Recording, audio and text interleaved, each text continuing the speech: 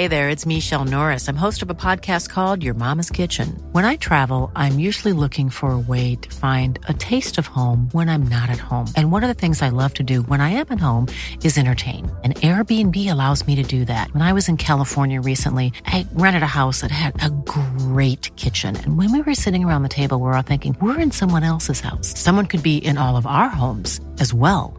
If you have a home, but you're not always at home, you have an Airbnb. Your home might be worth more than you think. Find out how much at airbnb.com/host. A lot can happen in the next 3 years. Like a chatbot may be your new best friend. But what won't change? Needing health insurance. United Healthcare Tri-Term Medical Plans are available for these changing times. Underwritten by Golden Rule Insurance Company, they offer budget-friendly, flexible coverage for people who are in between jobs or missed open enrollment. The plans last nearly 3 years in some states, with access to a nationwide network of doctors and hospitals. So for whatever tomorrow brings, United Healthcare Tri-Term Medical Plans may be for you. Learn more at uh1.com. Quality sleep is essential. That's why the Sleep Number Smart Bed is designed for your ever-evolving sleep needs. Need a bed that's firmer or softer on either side? Helps you sleep at a comfortable temperature? Sleep Number Smart Beds let you individualize your comfort, so you sleep better together. J.D. Power ranks Sleep Number number 1 in customer satisfaction with mattresses purchased in-store. And now, save 50% on the Sleep Number Limited Edition Smart Bed for a limited time. For J.D. Power 2023 award information, visit jdpower.com/awards. Only at a Sleep Number store or sleepnumber.com. When you're ready to pop the question, the last thing you want to do is second-guess the ring. At BlueNile.com, you can design a one-of-a-kind ring with the ease and convenience of shopping online. Choose your diamond and setting. When you find the one, you'll get it delivered right to your door. Go to BlueNile.com and use promo code LISTEN to get $50 off your purchase of $500 or more. That's code LISTEN at BlueNile.com for $50 off your purchase. BlueNile.com, code LISTEN.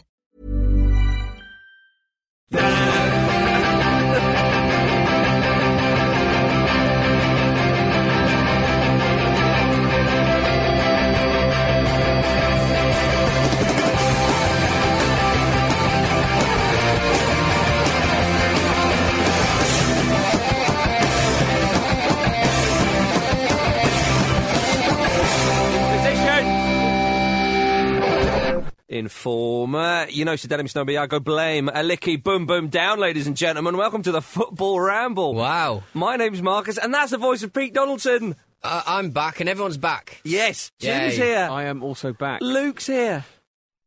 Come on. All right. Yes, of course. Cheeky chops. They're back, ladies and gentlemen. We're at 100%. It appears Pete and Jim care. They've returned. You got some cheek on Twitter last week. Oh, it'd be interesting to see what you guys think of our two-man ramble. So we can make a little dossier. And thank you very much for all the positive comments. There wasn't one negative one, Luke. No, there wasn't. Given us stick Wi-Fi, for turning up. The Wi-Fi in South Korea is rather shoddy. We chucked up the bat signal in the form of a two-man ramble, thought that would get them back. I think it's a shame that this week we didn't each record our own individual rambles and then just paste them together. Because we interrupt each other enough anyway. Not really a shame. And we could have put a needless laughter track over it. It would be exactly the same. But back to proceedings. Always start a good ramble with Snow, Canada's premier reggae rapper. Was he reggae? He had little round John Lennon glasses, didn't he? He did. Yeah, he did. Wasn't Yeah. he in prison in the video for that? Or Yeah, that's the whole. That's I think the that was whole his selling song. point. That was his USP. He Informer. spent some Of time course, in I'm not as familiar as in him. juvie. Yeah, that's right. Yeah. No, Juvie? Yeah, juvenile. It's not even real jail, though, is it? Yeah. No. Juventus. Sorry. Nothing to do with Trying that. to bring it back to football, Word really. association. Yeah, so let's start with a bit of reggae rap. We've done that. Okay, opening question then. Here we go. Fulham won their first league game of the season. Now Felix Magath has left the club. They also won in the League Cup. I mean, they did win a League Cup match under him, but still 2 on the bounce since. They got a draw under Magath, so give him his credit. Give him his dues. Yeah, but he said he's interested. He wants to stay in England for his next job. Well, if you could choose Mr. Magath's next job, where would you place him, Jim? And I did say job. Okay. I didn't say football manager job. Okay. Well, I'm going to stay in the realm of football because I think that's what he means, and I would have him managing at QPR, but with the caveat that it would be managing just Adel Taarabt. I like that. That's the future. Individual managers for individual players. That'd be amazing, like wrestling. It'd be great. He'd have like little assault courses set up in the stadium. Everyone else is training normally. Like in their warm-ups, but even like off the bench, he's got to do like a Krypton Factor style like assault course, and it wouldn't just be physical; there'd be mental challenges as well. He's sweating really blood, Adel Taarabt. Absolutely. Yeah. Can you remember when Adel Taarabt has never sweat before? No, so he the hasn't. whole thing is. I don't think he even knows sweating exists. I think he'd have He'd think it was gross. He would have quit football well before any sweat. Do you remember when Bobby Robson was unfortunately? Well, he unfortunately ceased to be Newcastle United manager. Yes. I forget the circumstances, but anyway, there seemed to be a massive groundswell of opinion that they needed a real disciplinarian next, and on that basis alone, Graham Souness got the job. He just got given the job. That was what Magatt would. If it was now, Magatt would be given it. Yeah, so think yourself lucky. Well, I tell you what. He'd sort of out Hatton Ben Arthur. He would. Well, he's not there anymore. He's got a loan recall clause. So. That's true. Get him back. Imagine if Magatt just recalled Hull from home, just said, right, you're training with me now. You're not playing. I'm just going to train. I own you. I do what I want. Come back from Hull. Not what you want. Yeah. Now go back to Hull, and that's your routine. Back and forth. Shuttle runs to Hull. Shuttle runs. No, that's the good title of a footballer's autobiography. It's like a harrowing life tale. Shuttle runs to Hull. I feel like I always try and look at these sort of types of characters like Felix Magatt through Ramble tinted glasses. A Ramble prism. I feel like we've got a lot of value out of Magatt. I'm actually quite sad to see him go. In a very short time. Yeah. I'm sure he'll be back. He's delivered. When it comes to Ramble, he's delivered. He's given us a lot. Because what you essentially need is one quirky, weird thing. And he's got a few. Yeah. The other one being glasses. Cheese. Yeah. Jim's got glasses, so if anyone's offended by that, he can't because he's got glasses. He has as well. I've got asthma. So I might have him in the future. Luke might have him. I'll be having to go at Paul Scholes later on. We're having a 50% glasses rate at the moment. Yeah. I probably do need glasses, actually. My left eye is particularly poor. So. Yeah. Well, maybe you just need a monocle. Lukey left eye. The option's there. The option is there. Who are you going to... where would you put Magatt, rather? I did a bit of research about Magatt, because that's what I'm all about. And I found out that... stuff off the internet, yeah. I didn't print it. Still research. Yeah. I think I'm right in saying he's a huge chess enthusiast. It wouldn't surprise me. Well. So I'd like to see, and that's chess so boxing. That's so Felix Magatt, like just really grinding out chess wins. He could easily go for a checkmate, but he'll take all the pieces. I'm not doing that. I'm leaving the king on his own, and I'm surrounding the king. So I think I'd like to see him start up his own chess academy. Yeah, that would be my job for Felix. Okay. I think he'd enjoy it. Do you know what? It's a change of pace for him. He's getting on a bit now. He needs it. I mean, this is a guy who's gone from scoring the winning goal in the European Cup final in '83 for Hamburg to what he is now, essentially a laughingstock on a 2-bit football podcast. Bundesliga titles in between. Indeed. But what I'm saying is his stock has never been lower, so he needs to maybe a slight change of scenery. Yeah. Academy. Chess. What would the training regime be like? The chess academy. You've got to solve these impossible maths equations that mathematicians have been trying to do for years. Just you won't get allowed in the room. What would happen is if you were in the Felix Magatt Chess Academy, you'd never actually get to play chess. You'd just be doing maths and equations, like you say. Like you'd be doing a lot of brain exercises before. At the end of the training day, you got like 5 minutes of chess. He'd still have them doing weights. You're going to need your arms for this. Shutter runs to the chessboard and back. Or maybe they play human chess where they're running on the spot the whole time. That's a good doing idea. Weights. Oh yeah, he plays human costume, chess with a form of football. Young academy players who have not made the cut as footballers. Yeah, and each because he plays all them, doesn't he? Yeah. No, they've not made the cut. So they're out on the chessboard. There you go. I'd like to see the ones that haven't made the cut because the ones he played weren't that good. They were exhausted. No, but they are. This is the great Fulham's academies now. I know. I'm being mean. Don't be mean. Don't ever go at chess. Pete. Staying in London. Yes. But outside the realms of football. You know those giant tunnelling machines that are currently grinding their way through subterranean London to make the Crossrail for Crossrail?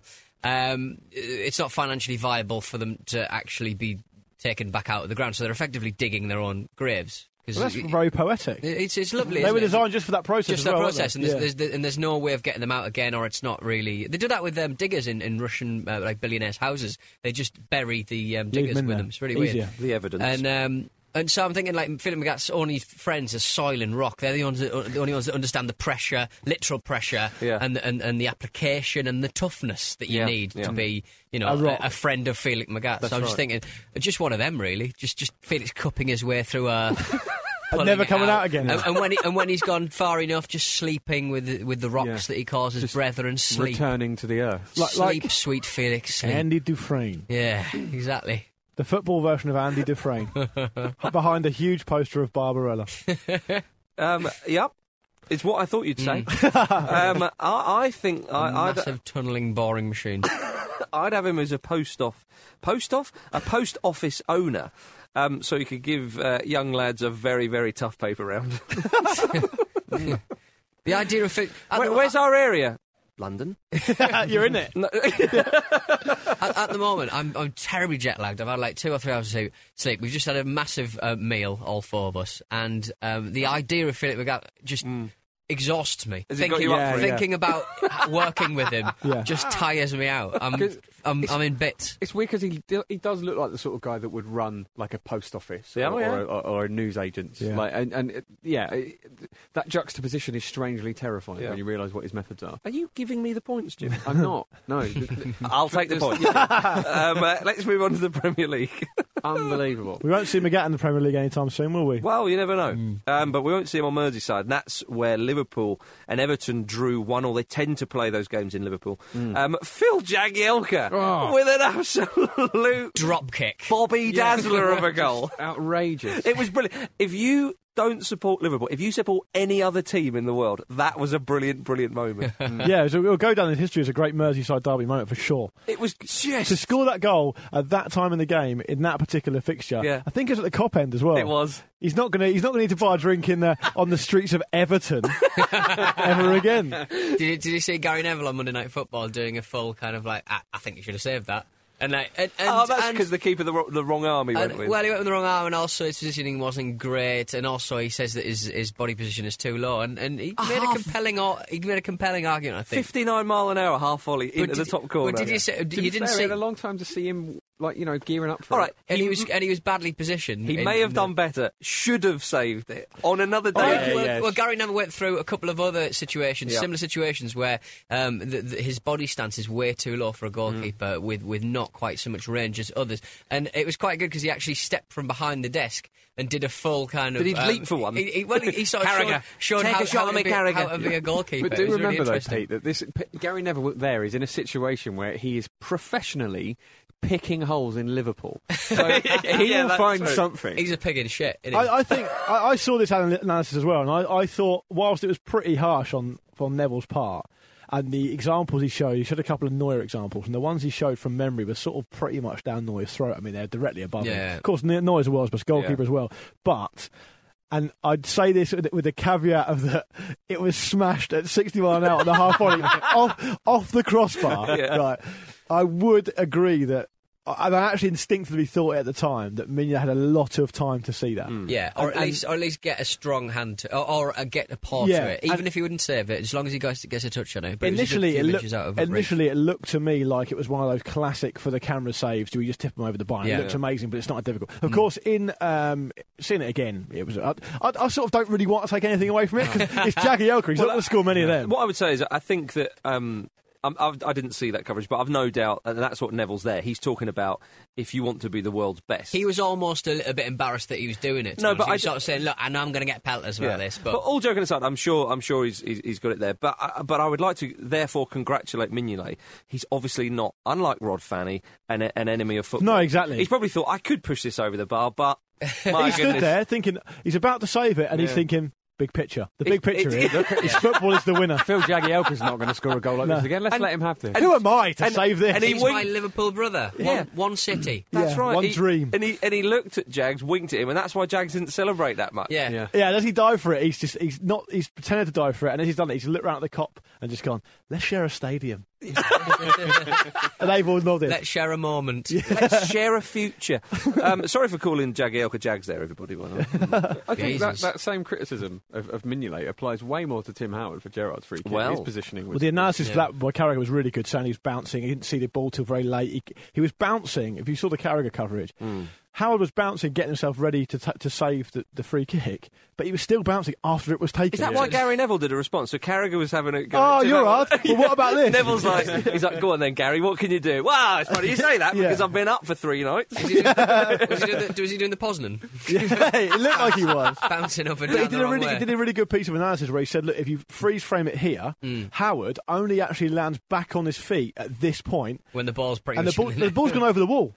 It's over the wall at that point. Brilliant. So it's really good. It's always a funny one when a goalkeeper bounces. I remember, I think it was Chris Woods maybe for Sheffield Wednesday against Arsenal in the League Cup final, and he was bouncing, and I think it was League Cup final, 91, 92 round then, and it was knocked to the side and someone hit the free kick in the top corner, and the way he was bouncing, and he bounced to one side, and as the ball was hit, he was kind of in mid-air.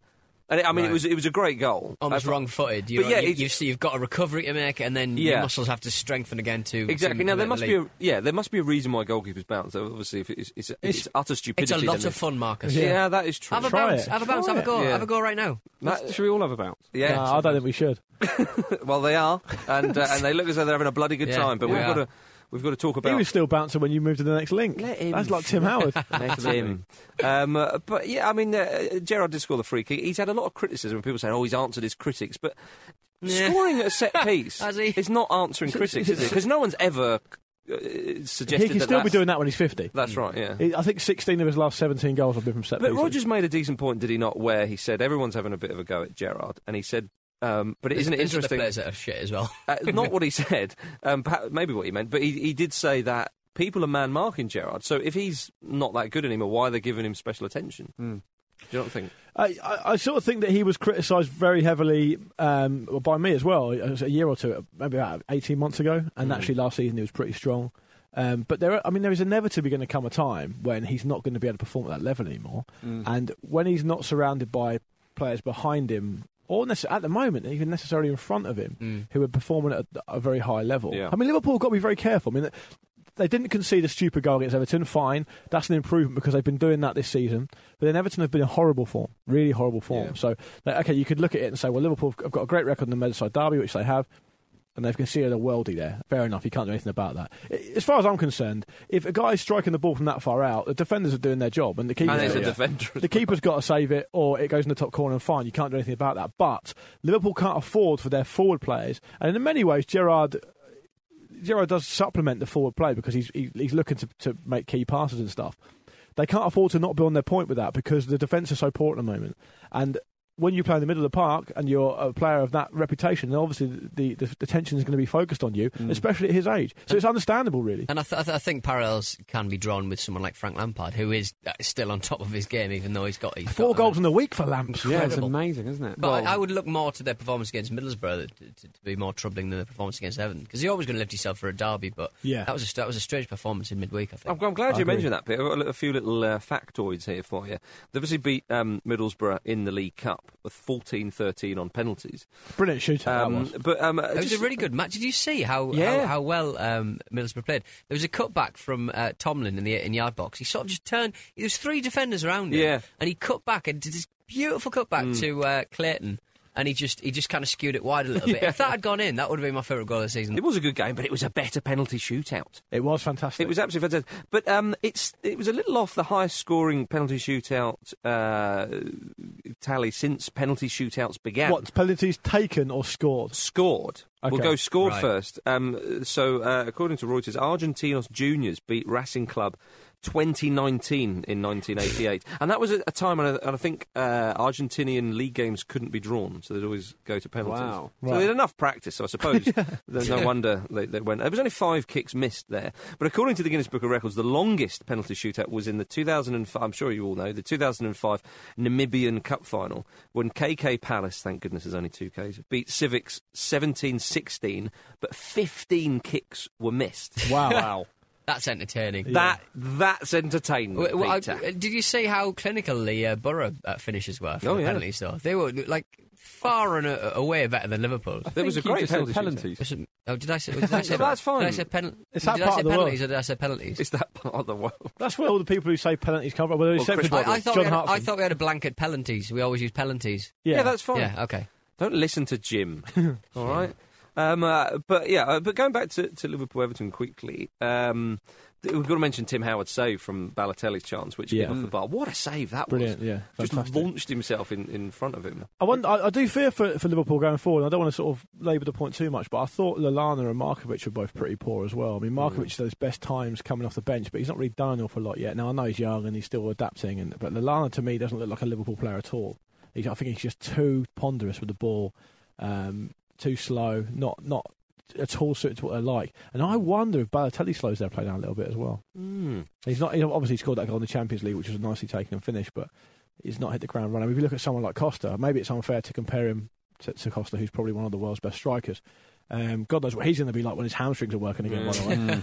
But I don't know if Balotelli's had such a great start. I mean, he's been okay. No, I mean, part of the challenge for Liverpool, though, is more with Rodgers than it is with those players almost, because they are very different than the very successful and exciting team that they've just moved on from. So he's got to make them click. Almost like reinvent them in a different way. Yeah. You can't do the same thing again because the personnel's so different. So that's the job, really, isn't it? Do you think also, Jim, they've made a bit of a rob for their own back, because now a lot of people are thinking, well, they need to go one step further, win the title this season. Yeah, absolutely. And they're already 9 points behind Chelsea. It's very ridiculously early days, but I mean, Chelsea aren't going to drop that many points, and if Liverpool aren't careful, they could be out of the title race by December. Yeah, indeed. It could be over for them. They're 13th with 7 points from 6 matches, and Everton are 14th as well, 6 points. But Everton have had a really poor start. But Southampton, on the other hand, they're up in second, 13 points, only 3 behind Chelsea. Their fantastic start of the season is showing no end, Luke Moore. I'm sure you must be loving it. I'm not loving it. No, I think it's annoying me, but they're playing really well. But I mean, even Koeman himself said, "Yeah, it was very honest of him in an interview." And someone asked him, "Did you expect this?" And he sort of looked round and went, "Not really, no." Don't know what to say. I'm quite embarrassed. The rationale behind thinking that they could possibly struggle this season was pretty sound. I mean, they'd lost a lot of their good players. They'd lost the manager. There was no, in any way, there was no inkling that Koeman was automatically going to be successful. I mean, he's not really hugely experienced as a manager. I mean, he's not managed an awful lot of different places. The Premier League, of course, is a very tough league. The good thing Southampton have had, and I don't mean this in a way to take anything away from them because they've been very good, is they've had quite kind fixtures. And their fixtures don't get tough. They're away to Spurs next, but I don't think they've got any really seriously difficult games till, I think it's not till the end of November or something. Right. But the amazing thing is they've carried through the momentum from last season, like despite losing their manager and so many of their players and having all this doom and gloom around the club. But that feeling of freshness and excitement and the attacking style that they have has kind of carried through that. So some great goals in that game as well. Oh my goodness, two wasn't absolutely world-class goals. It's a shame for Charlie Austin because his goal was immediately overshadowed by a similar and better one, wasn't it? I mean, Austin's one, the way he took it down and spun and scored, 2 great feet, was superb. And then 2 minutes later, was it Pella, who's had a very rich vein of form of late, scored an even lovelier one. Yeah. Right into the corner. There's talk of him being called up to the national side, isn't there, Pella? Yeah, to the Italian side. Yeah. I mean, he went around a few clubs in Italy, did Pella, and a few loan deals and whatnot. Never really kind of happened for him. He did okay, but it was at Feyenoord when he clicked into place, and then obviously he's carried that on in the Premier League. Part of what you have to look at, I suppose, with Southampton is clearly their scouts are very good and doing a very, very good job. Yeah. And of course, their academy. I mean, the guy who heads up their academy has moved to Fulham. He'll regret that. Well, maybe not so now. I don't know if it doesn't affect his job, though. I suppose part of the financial side of it might do. Yeah. Sure, yeah.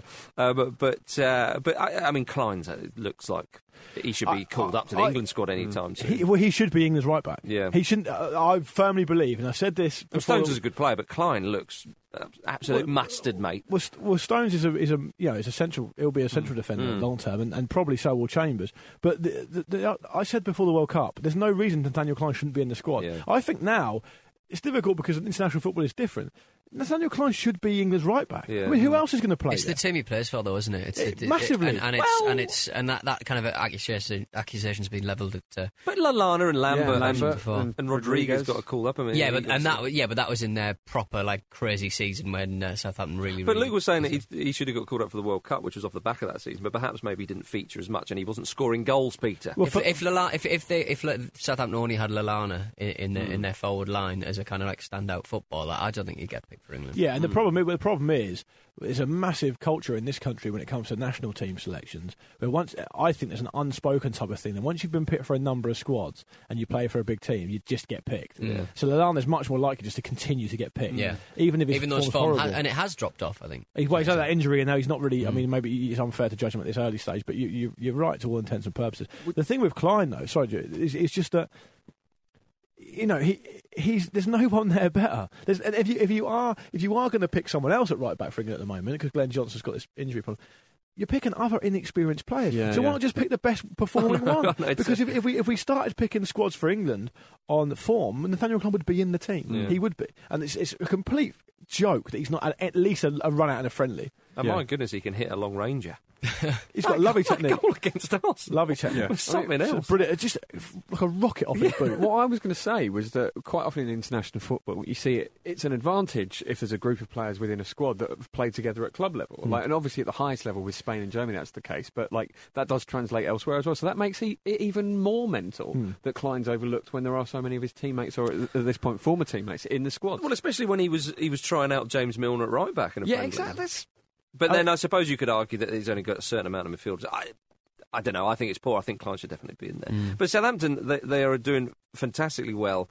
QPR, it's a little bit worrying for them. I mean, we go back to what we said, as many others did at the start of the season when they lost 1-0 at home to Hull, was it? Yeah. And, they missed a penalty, didn't they, as well? Yeah, they did miss a penalty. I mean, Austin scored again there, so at least he's beginning to find his scoring touch in the league.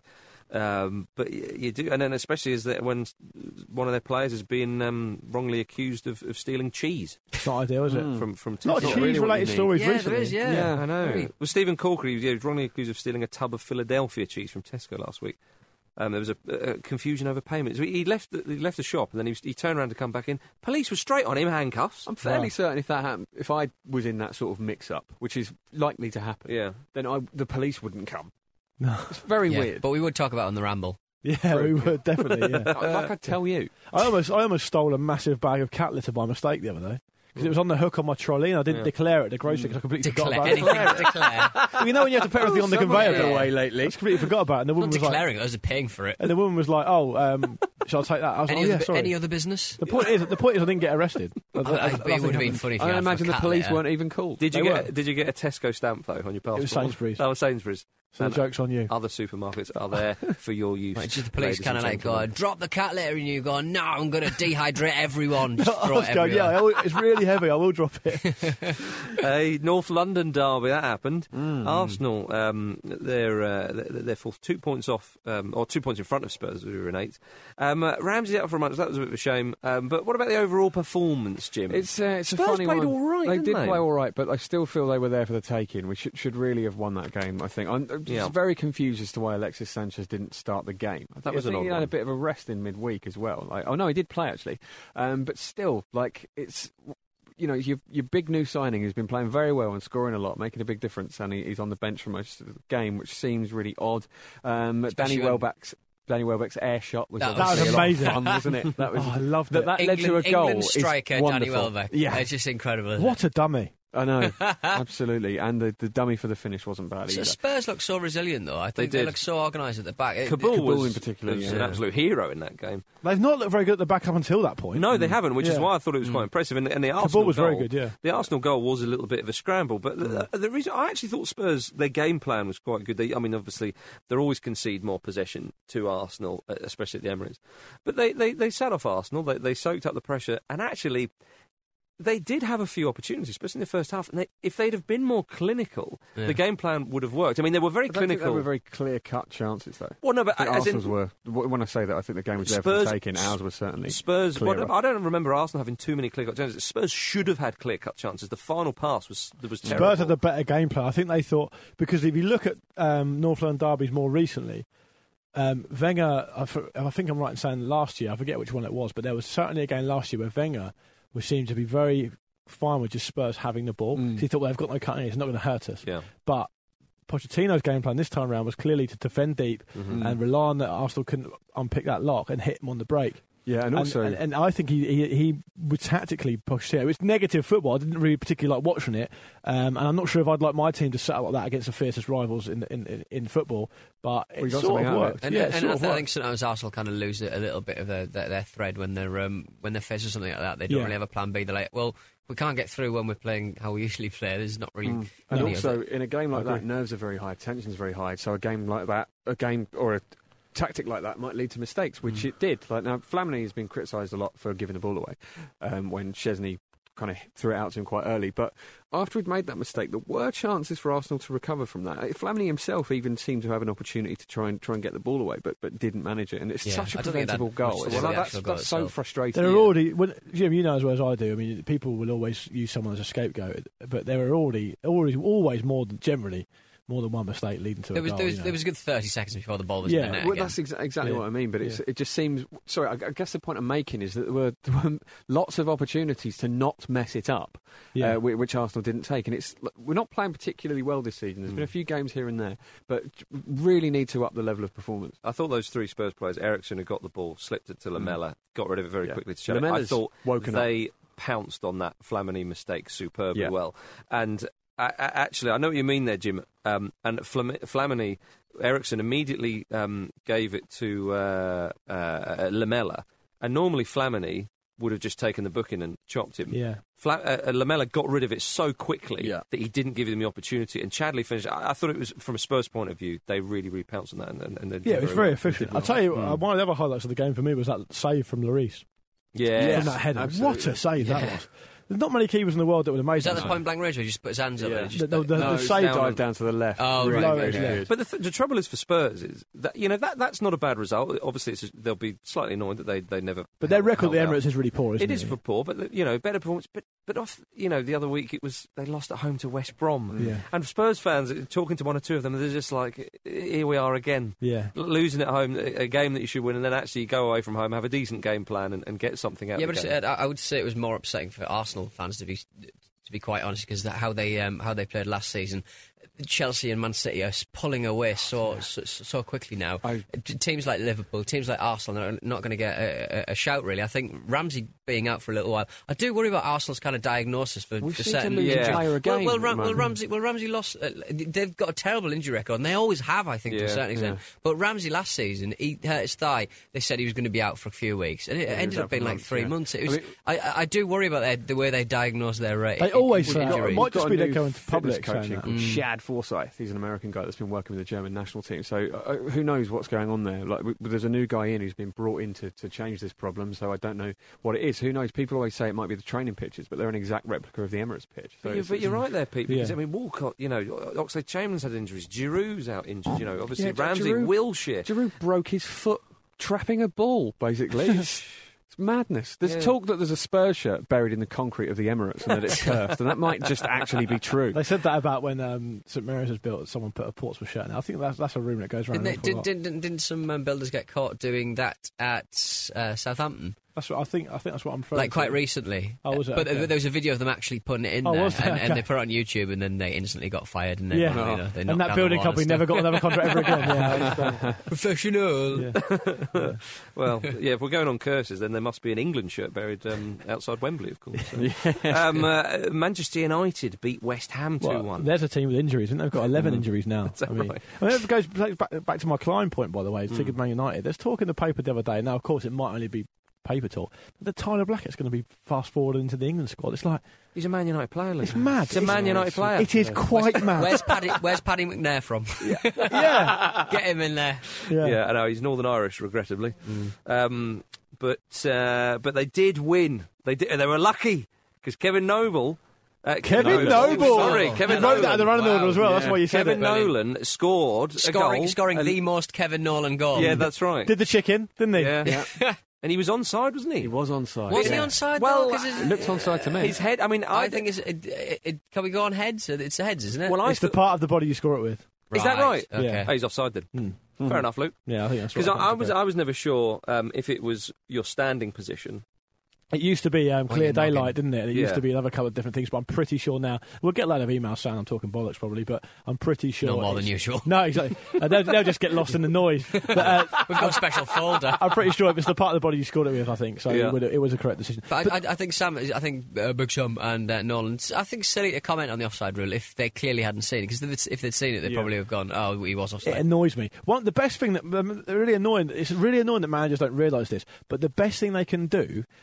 When they get of course, I understand they're under pressure and stuff. When they get a decision against them, which is the correct decision, the best thing they automatically want to argue it. But what they should do is agree that it's the right decision, because then when there's something gone against them that's actually wrong, it'll have more weight. Because but then what if they complain, I guess? I think Steve Bruce realised this a while back, because Steve Bruce, when he was managing at Birmingham and one or two other places, he used to moan about everything. He's and become now a lot less He whiny. doesn't now, and I think because he thinks that if I do moan when it's legitimate, I'll get a lot more credit for it. I'll get a lot more the boy who cried attention. wine. Exactly. Yeah, but I don't think either way it makes any difference, because you're talking about stuff that's already happened in the past. So, I mean... No, but I think if you've got a reputation for moaning about everything, it's just lost in the noise a little bit. I mean, whatever, he's moaning again. Yeah, but and then the referees are human beings, they'll hear about that as well. And blimey, we've seen Mourinho do it quite overtly, trying to influence referees before the kick-off. I do think if you come across as like a decent fella and all the rest of it, a referee, you never know, they might give you the slight benefit of the doubt. Speaking of things that happened in the past, I'm annoyed that Sam made us feel really old. Diego Poye playing for Sam. I was like, Gus Poyet's son. I know. I know. That did make me feel old. My goodness. Rooney scored and he was sent off. Oh, that was brilliant. It's funny how... yeah, I know.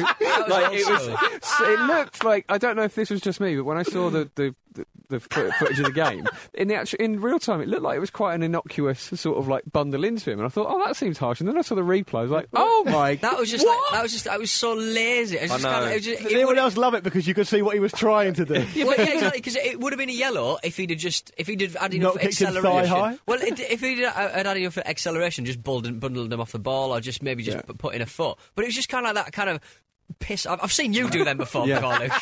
His idea of taking a booking, and then look at the referee and go, he's just too quick for me. He's going, well, don't kick him then. Yeah, but I'm not an international captain, to be fair. When I say someone's too quick for me, when someone says, when I say someone's too quick for me, it's generally because they are too quick for me. But did you hear what John Motson said? It was amazing. What was that? John, it gets to the point now, John Motson's a national institution and other stuff, but he shouldn't really be doing like live stuff. No. And they just, when he does live commentary of a game and it's then put on highlights, they don't seem to crib it or edit it or anything. Yeah. The words he uttered... Exactly, that's my point. The words he uttered when it happened were about Rooney, it's a kick and it's gone in the wrong place. That's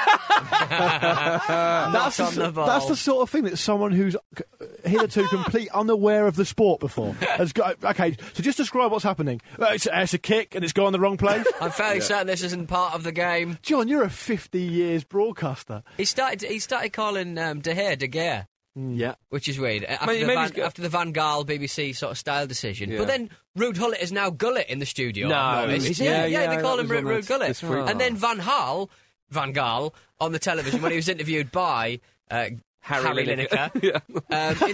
In the interview, he calls him David De Gea. It's just go with the H. We've always gone with the H. Yeah. It's a phonetic detritus. It's a nightmare. It's a bloody nightmare. But again, a lack of concentration just after the goal almost led to a goal to West Ham. I like the way Rooney's thought process are so linear.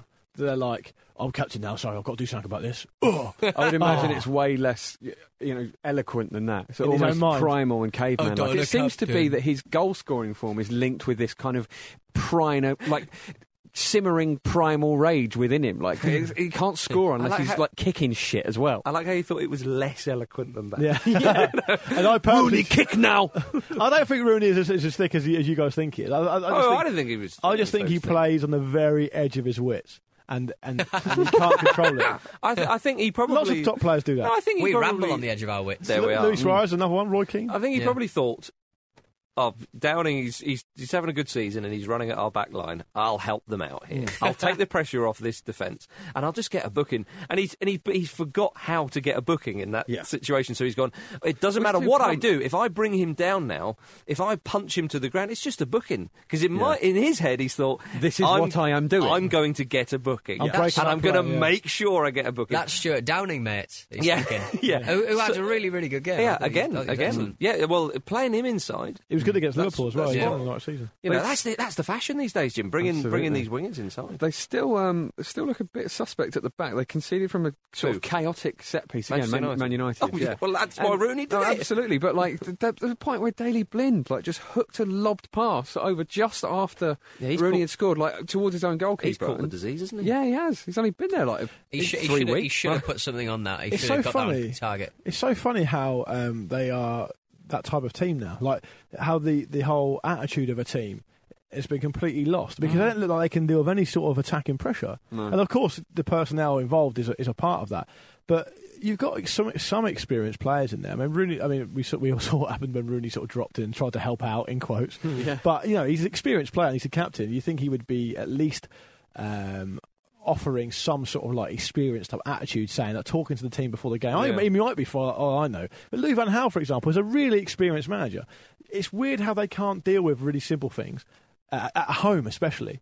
I just think they're so top heavy. They've just got to go for it. They've just got to go for it every time. Do a Liverpool, try and start the game as quick as possible and as attacking as possible, and then just deal with any defensive lapses, which are going to happen. The last bit they're not doing, are they? Well, 3-1 against Leicester, they lost 5-3. Well, look at Paddy McNair. Like that smacks of desperation. I think it's Felix. I'll tell you what it is. It's Felix Magath, is what it is. It's Magath. Be careful. There's the man. There's a man who can bring them kicking and screaming back up to the top of the league. Yeah.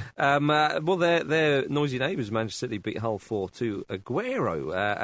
Dzeko, rather. I want to emphasise that one with a lovely goal. The first, the second one was good. Proper world-class. I preferred the first one. The first one I think was more aesthetically pleasing, but there's a real deft touch for that second one. Yeah, it was a lovely. Brilliant. I mean, Dzeko not long ago seemed like he'd be on the move, and he was very much not first choice, but he's just pivotal now. He hung on in there, and he said, "No, I'm going to fight for a place," and by Jove, he did. Is it one with his right and one with his left as well? I think it was. Yes, I think you're right. Especially to stand out in front of like Aguero, who he sat out a third of last season. He was still the top scorer at Manchester City, and he had a cracking game yesterday as well. He's been playing so well the first few matches. Aguero's, different class. I think Saturday, Jim.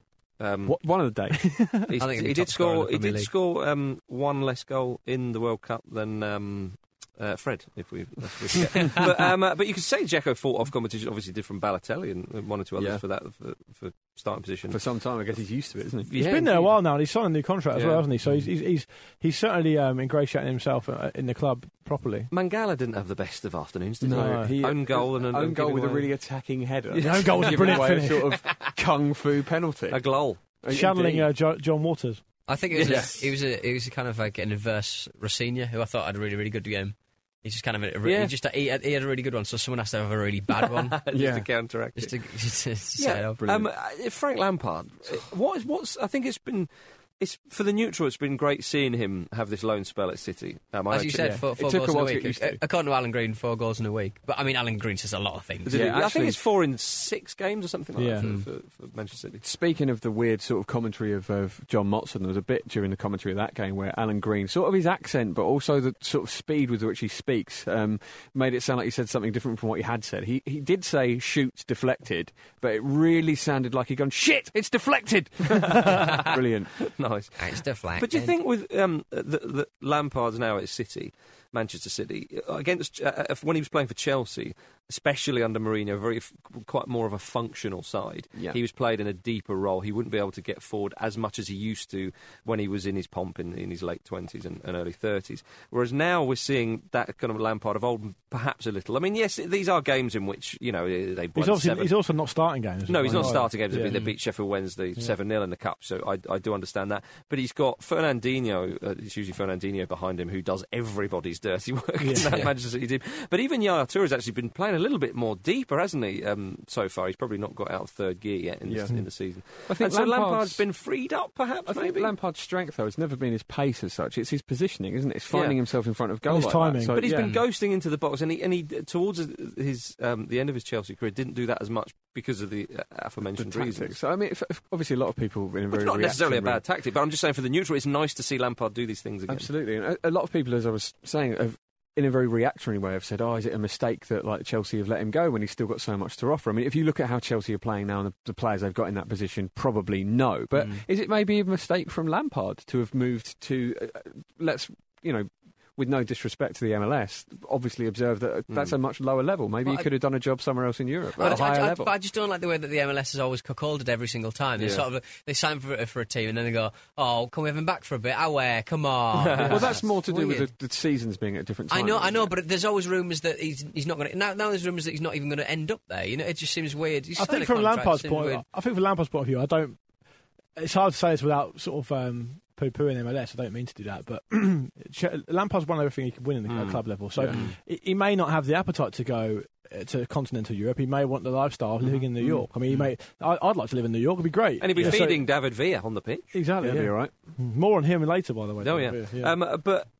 I mean, just to finish off about Manchester City and Lampard there, perhaps the deal actually, it was a part of the deal. He thought, I don't want to play too much for another side. Obviously, Chelsea's his team in England. He was going to go to New York. The season doesn't start till later, as we know. They are a sister club, or however you want to call them, of Manchester City. And so, they might just decide they're going to keep him. Yeah, well, no, but that's not the point I'm making. The point is that City already had it in place. Well, we'll have you.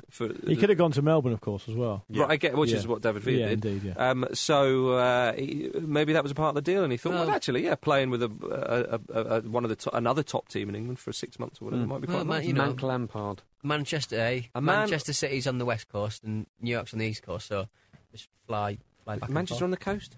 Sort of. Well, it's on the west side of the country, isn't it? Yeah, okay. Not really the west hand side of the country. I don't think it's that well-known seaside resort. Yeah. By the way, 2 hours sleep. I knew 2 hours sleep. It does change your geography, doesn't it? It does. Indeed. I was in the south-hand side of Korea.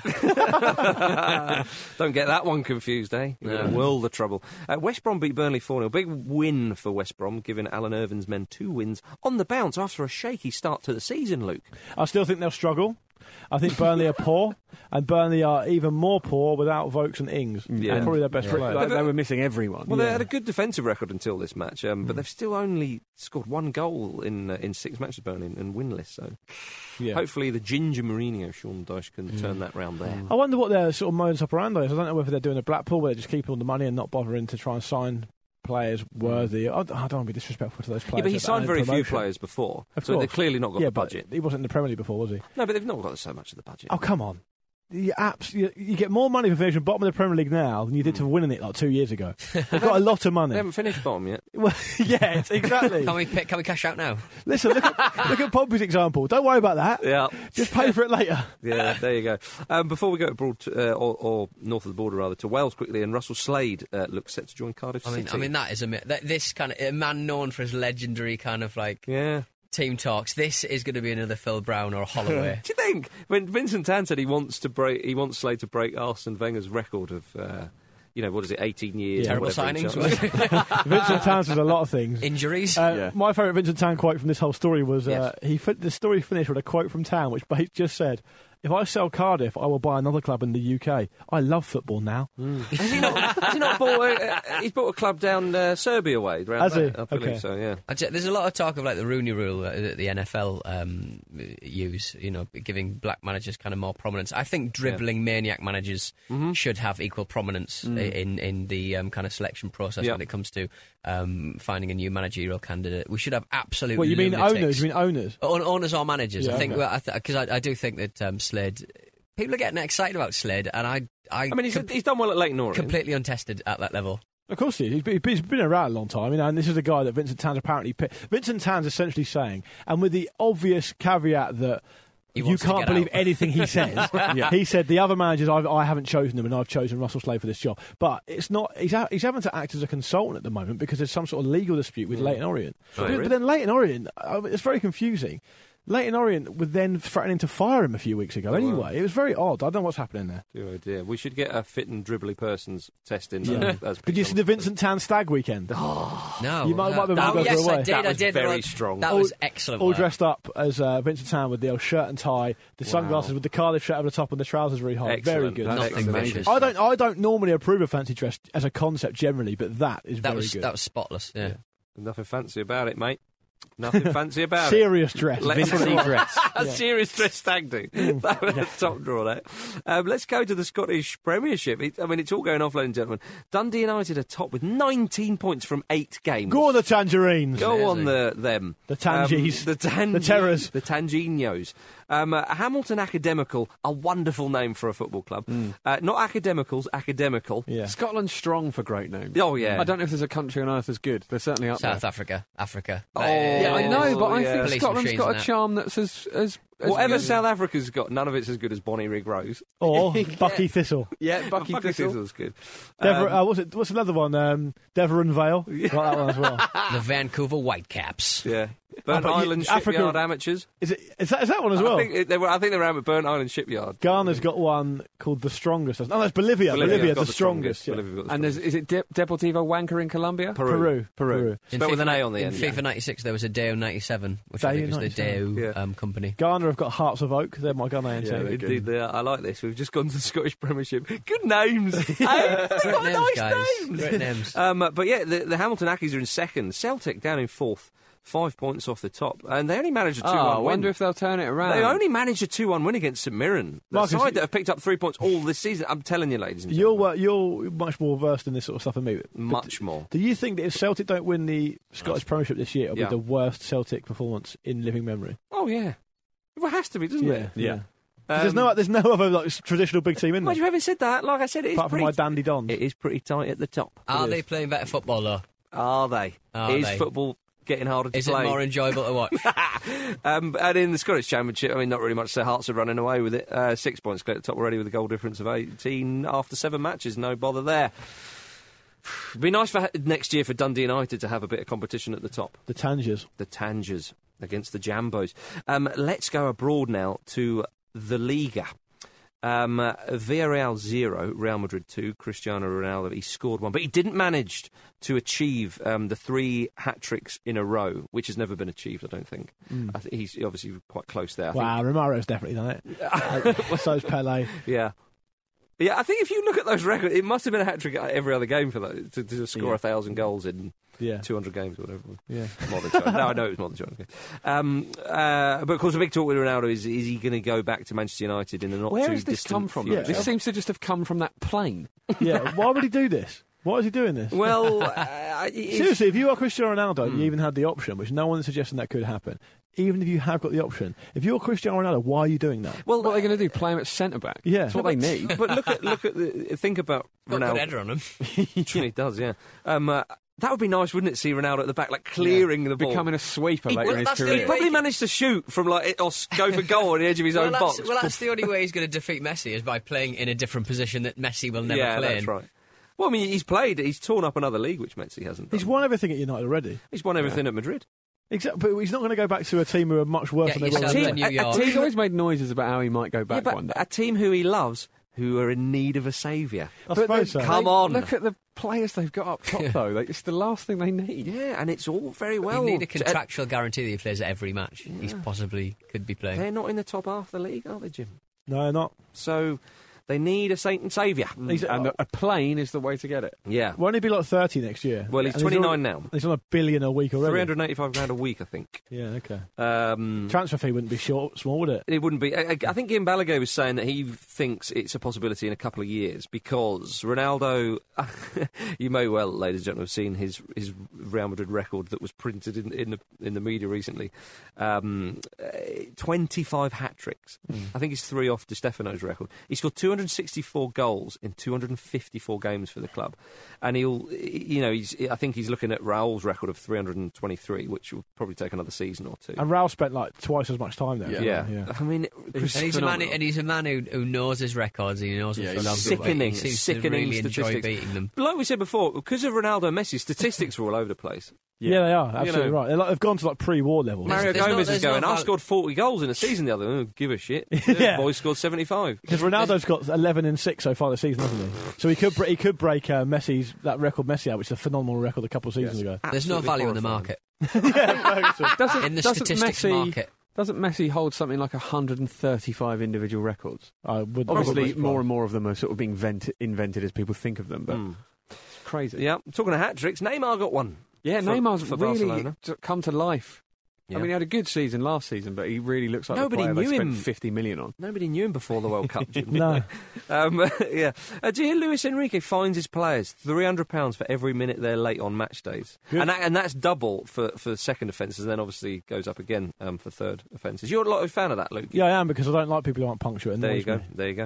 But Barca are top of the league despite dropping points against Malaga the other game. They haven't failed to have a shot on target. But Barcelona still haven't conceded a goal in the league, have they? Is that right? Don't think they have, no. Ooh, there you go. Luis Enrique, eh? Well done, sir. Atletico Madrid beat Sevilla 4-0. Simeone was back from his 8-match ban, touchline ban. Their previous results while he's been in the stands of 0-0, and then 2-1, 2-1 wins, 2-2, and a 1-0 win. The big man's presence certainly had an impact. Sevilla had a really good start to the season. That's the first game they lost. They were like, lads, he's going to just back. be over there, all right, for crying out loud. One of the billions of reasons that I love Atletico Madrid for is that every time they score a goal, regardless of the context, it's like they've just won the league. They celebrate more wildly than any team I can think of. It's the Sevilla manager called Simeone war personified, which I think is really nice. That should be his name from now on. But did you see the woman who was stood behind Simeone when he was up in the stands a couple of times? She was like a local celebrity. What's going to happen to her now? That's right, yeah. Get her down on the touchline. Get her down there. Marvellous stuff. I mean, we, as others were worried if they were going to burn out Atletico Madrid, but they've started well. So hopefully they seem to go ahead in matches and then just kind of shut up shop, which is really nice. And then they don't leak goals. No, they certainly do not. Let's go Serie A. I don't think we've talked about Serie A much this season so far. Juventus and Roma are the top two, who are looking like the two main candidates for the title this season. Carlos Tevez is playing very well indeed, as we've come to expect from the little RG.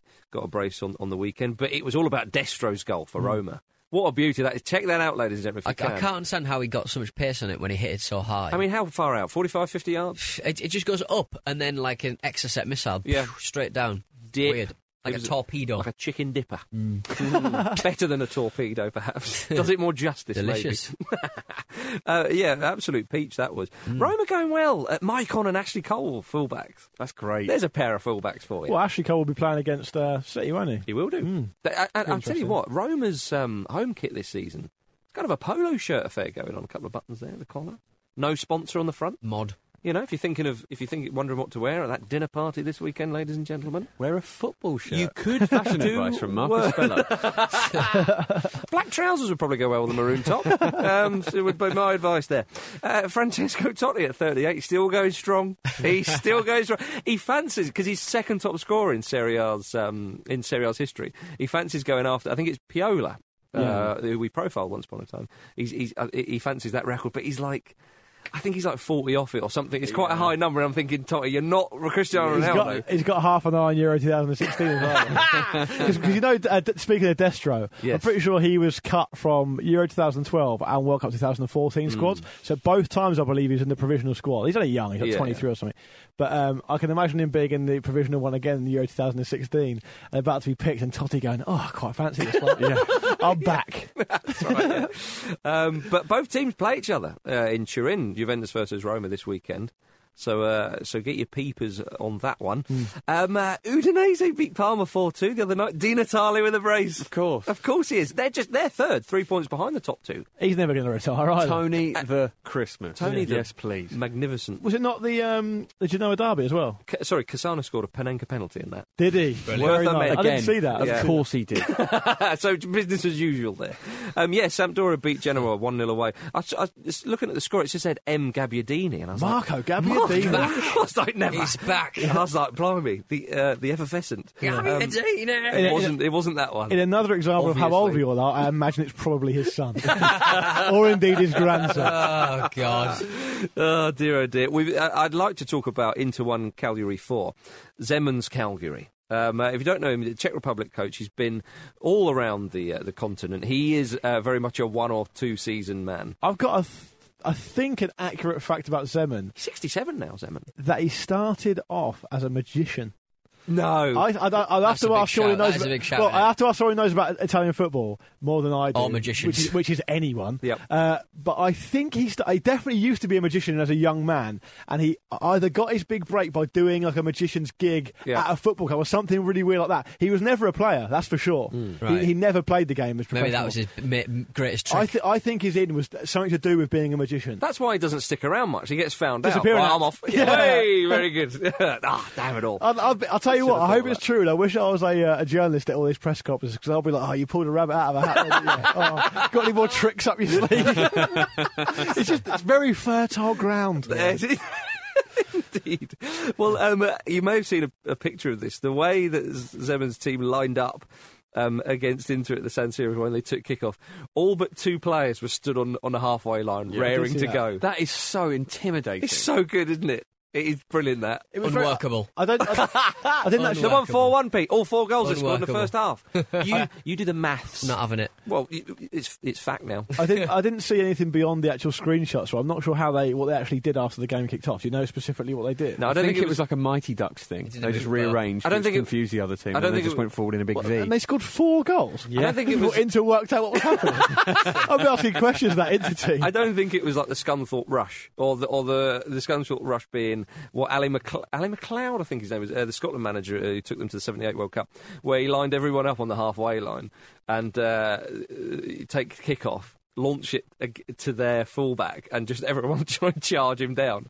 And apparently for Scunthorpe, in like an early FA Cup game or something like that, it worked. Whereas McLeod tried that against I think it was the Czechoslovakia would have been at the time in like a World Cup qualifier. And the Czech fullback just looked at them all and cheers, knocked it over their head. And the Czech Republic went up there and they didn't going to hit the post. Oh, Everyone's sitting in Hampden Park going, McLeod, what are you doing? It worked once. Yeah. He was an utter Ali McLeod. But that's like Scottish independence. You'll only get 1 vote. Yeah. You get one shot at it. Don't mess it up. You get 1 shot at the Scotland Rush or the Scunthorpe Rush, whatever you want to call it. I think Ali McLeod, knowing the sort of character he was, would have quite liked that to be called the Ali Rush. Or yeah, I reckon yeah. so. I reckon so. Hey, look what alert I just got on my phone. Oh, the top one there. What does that say? It's gone black, mate. It's gone. This is Tony DeRigo joined Vine. News as we get it, guys. News as we get it. I was thinking you've just held up the energy there, Pete, but no, it was fair. You have done that, but you've injected it with almost like a turbo. Exactly. Yeah. Nitro. Exactly. Yeah, exactly. Tony DeRigo related nitro. Oh dear. Talking of crazy managers who like to rag their players, if you know what I mean. League. Bielsa's Marseille. Bielsa. Yeah, Bielsa, his Marseille side are tearing up the league. Now, like Zeman, he tends to, get his players to press. Play quite attacking football, quite, easy on the eye. Yeah. Brilliant for 6 months. Until they all remember that they're not robots, and then they just begin to collapse for the next for the remainder of the season. Yeah. But since the opening day, to be fair to him, didn't he get Bilbao to a couple of finals? He did actually. Yeah, so I mean, 6 months is harsh. You're being cruel, Mark. I'm being very cruel. But since drawing on the opening day of the season, they've won 7 on the spin. They're 5 points above PSG already, although only 2 in front of the high-flying Bordeaux. But wonderful start there. It's great while it lasts. Can we make an accurate prediction along the lines of my Stuart Pearce prediction that he'll be gone by March? Bielsa's Marseille will come second in the league, glorious second, and losing the cup final. That's basically what happened, isn't it? Well, if he's still there, did you hear him having a go at the board the other week about the transfer? So he wasn't even wearing his glasses. I'm seriously disappointed in the board. I don't like the way they do these things or something like that. It's like, Bielsa, just shut up. You've been... No, we cannot silence Bielsa. Oh, yeah, sorry. Doesn't he own like 4,000 VHS tapes? At least. Jonathan Wilson was telling me that he's mastered... watching 2 videos at the same time, like one eye on each, because he's just looking for patterns of play, which is just sickening. Imagine walking into a room and seeing Bielsa sat there in the full tracksuit watching 2 videos of football. On like an icebox. Imagine being his wife. What are we up to tonight? Same old? Yeah. Just going to watch 2 old football matches. At least upgrade to a DVD system. Yeah. What we should get all this online now. Picture in picture. Yeah, picture in picture. Get 2 monitors. All the people down the tennis club are saying they think you're a pervert because they don't know what VHSs are for apart from old porn. That's what they're saying. Pick a video. Just the one. I've already picked the other. Yeah. Should we watch a film tonight to forget it? Yeah. Or he could just have one. He could watch the film and watch the other. Yeah. That's true. He could find out the entire tactics. But the problem is the actual film will be the 1974 Copper America or something. Yeah, exactly. Little Laurel Annie. A genuine piece of pornography my dad owned. Wow. If the Copper America final wasn't in 1974, and you're going to tell us, though, just don't bother. Yeah. Do not bother. But talking of South America, let's go to Colombia. Faustino Asprilla is going to launch a line of condoms. Hasn't he been talking about doing this for years? Probably. Well, he was asked to be in an Italian porn film, I think, but he turned it down because he's got morals, Jim. Production of these condoms is already underway in China, so there's no going back. But this idea, though, is to help prevent unplanned teenage pregnancies. We know how condoms work. No, that's what it's... No, he's not. This is not just sexy time. This is actually a purpose. Just put a picture of Faustino Frida's face up. Jesus. That picture of him that everyone's seen with him next punching the horse or whatever it is. The one next to him with the horse. He's not punching a horse. That wasn't Tino. That was that Geordie bloke. You've mixed two stories there. Yeah, I have, yeah. But I haven't finished about the condoms, though, because they'll come in all shapes and flavours. I'll recommend the guava flavour condom, said Tino. When I was growing up, we had a guava tree in our garden, and that's a flavour and aroma that's very good for romancing. So obviously Faustino Asprilla has been trying the flavours of his own condoms. I wonder what he's just been wrapping them around something and just going for it. Chewing on them. Have you joyously. had a... Pete, you must have had a chew on one of Tino Asprilla's condoms. No, I've never had a chew on any flavour of Mind condom. you, I suppose they're... or brand. They're only... I suppose they're just in production in China, so how would you? Can I just pitch it at this point and say that I completely applaud what he's doing. Obviously, it's a great thing to do to reduce the amount of unwanted doing it for the kids, or not for the kids, and to prevent sexually transmitted disease and all that stuff. Yep. The only thing I'll take issue with is I'm not suggesting in any way that I'm some sort of superior romantic to anyone else, but I know for a fact that flavoured condoms are not romantic. No. So the only problem I've got with it is when he's dropping the words like romance in there. Yeah. It's not romantic. Have you? Do you know what guava's like? Do you know what it's like? No, I haven't. No, you don't. No. Tino does. I think I might have had and he swears by it. Okay, fair enough. And now it's time for Pete's mystery voiceover. It is time for it. I mean, I'm annoyed, you can't squeeze in Alan Pardew, but you'll squeeze in Faustino Asprilla's penis. I've had enough of Pardew. Is Pardew bringing out a range of flavoured condoms? I can actually think of him. He could do that. Pete, why are we going to... I bet he's got a full cupboard of flavoured condoms, Alan Pardew. Pete, how are we going to fit in Pardew? Oh, Newcastle lost again. Oh, his job's under scrutiny again. Oh, he's safe again. Yeah, exactly. It's time for the mystery voice game. Pete did text me last night in the middle of the game saying, "Fuck me, Stoke look brilliant." You did do that. You did text me that. They did look great. Yeah. They look great. They're doing all right. They're doing all right. To which I replied with, "Newcastle United are the worst sporting team to have ever lived." Right, it's time for my mystery voiceover game. Here we go. It's back. Last week there wasn't one, because you guys couldn't see it within your hearts to continue the fine tradition that has been the Pete Donaldson voiceover game. It's Pete's game. Yeah. Thank you very much. Well, here is this week's voice. I'm a good player. I'm not afraid to tell that I'm a good player. I can prove that. I'm going to prove that. I'm going to prove that. That's very weird. One more time, that marks a stupid laughter. I'm a good player. I'm not afraid to tell that I'm a good player. I can prove that. I'm going to prove that. I'm going to prove that. I like it. I'm a good player. Yeah. Great. How do you enter this competition?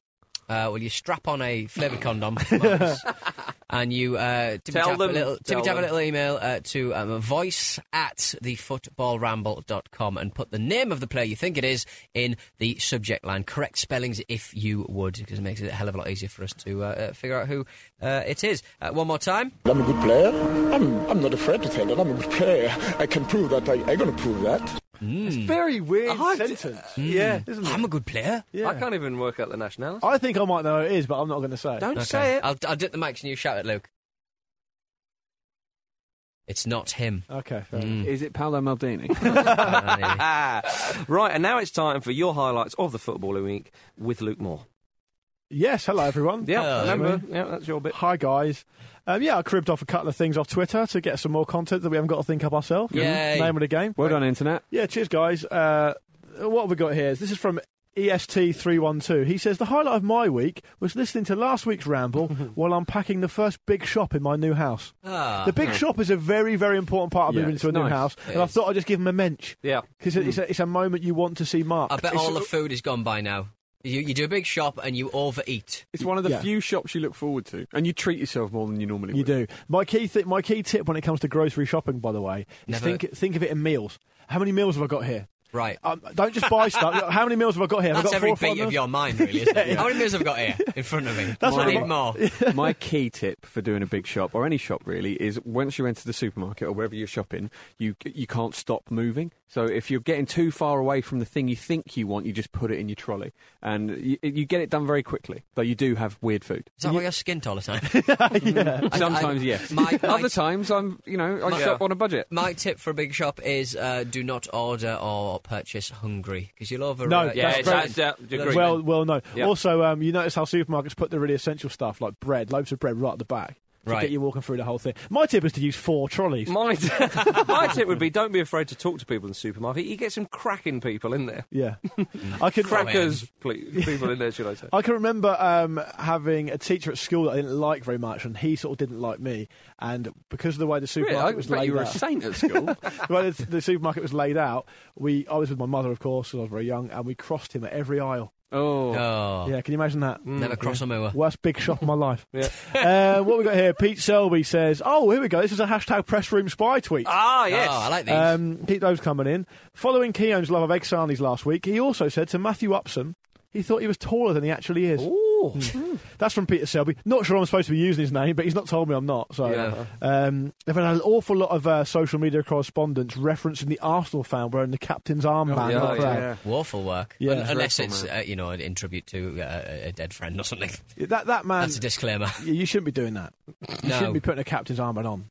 You've won one for the Ramble matches. Yeah, you have. That's a football match of which I am the captain of the team. Yes, I bought it myself. Self-appointed captain of the team. You guys are well versed in buying me things I need, aren't you? Who else is going to buy the fucking thing?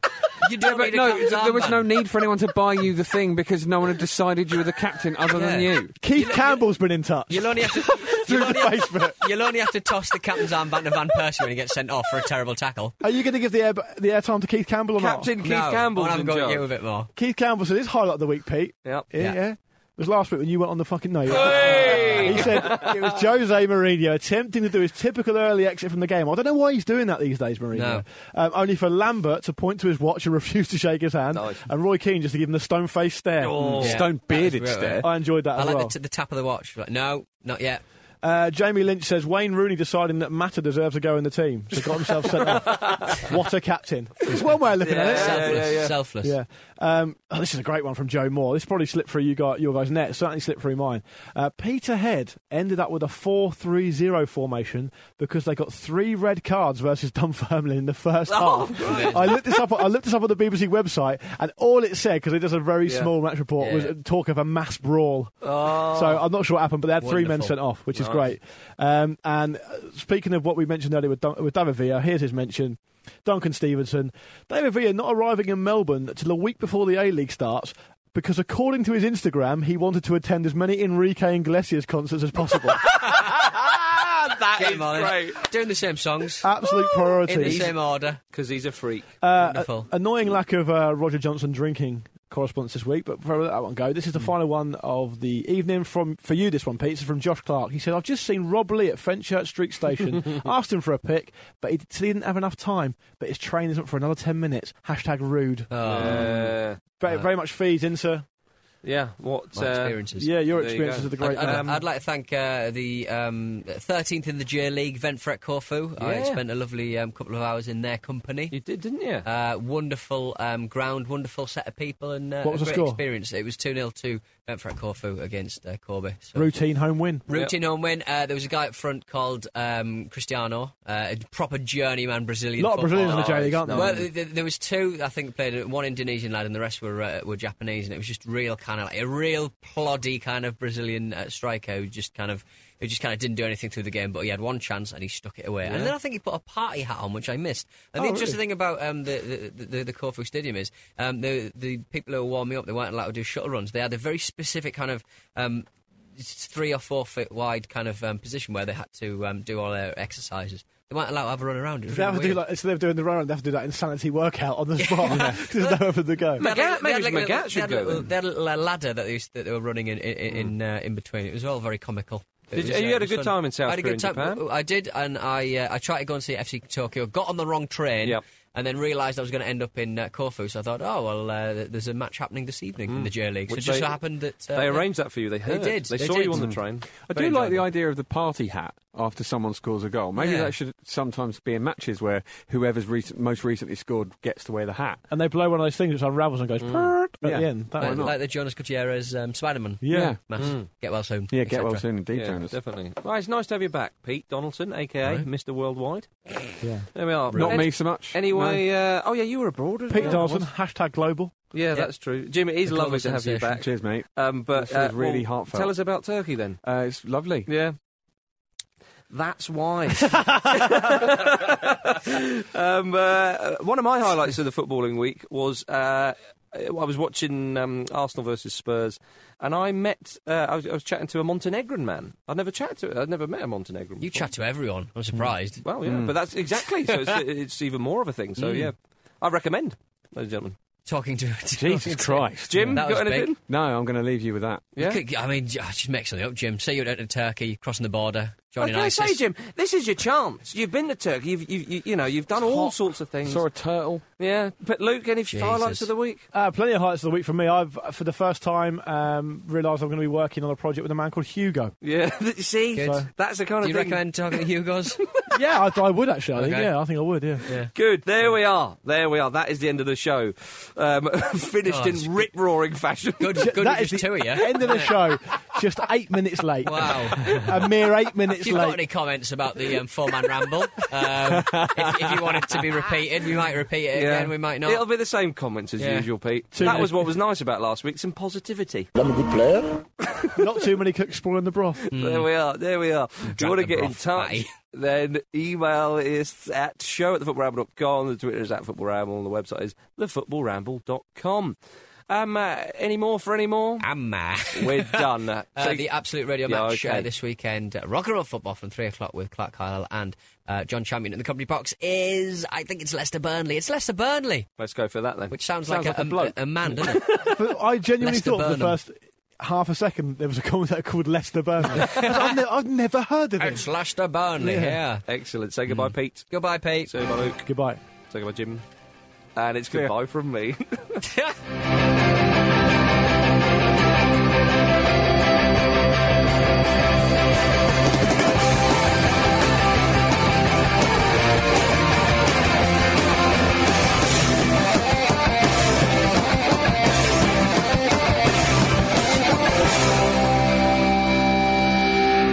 I'm a good player.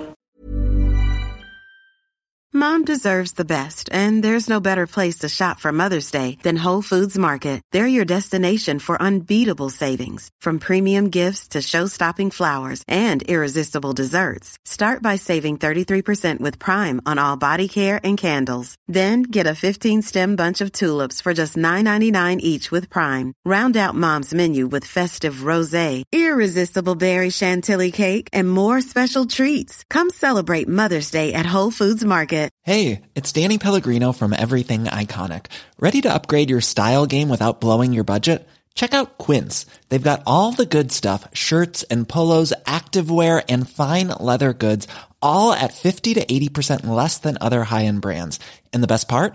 They're all about safe, ethical, and responsible manufacturing. Get that luxury vibe without the luxury price tag. Hit up quince.com/upgrade for free shipping and 365-day returns on your next order. That's quince.com/upgrade. When you need mealtime inspiration, it's worth shopping Kroger, where you'll find over 30,000 mouth-watering choices that excite your inner foodie. And no matter what tasty choice you make, you'll enjoy our everyday low prices, plus extra ways to save, like digital coupons worth over $600 each week. You can also save up to $1 off per gallon at the pump with fuel points. More savings and more inspiring flavors make shopping Kroger worth it every time. Kroger, fresh for everyone. Fuel restrictions apply.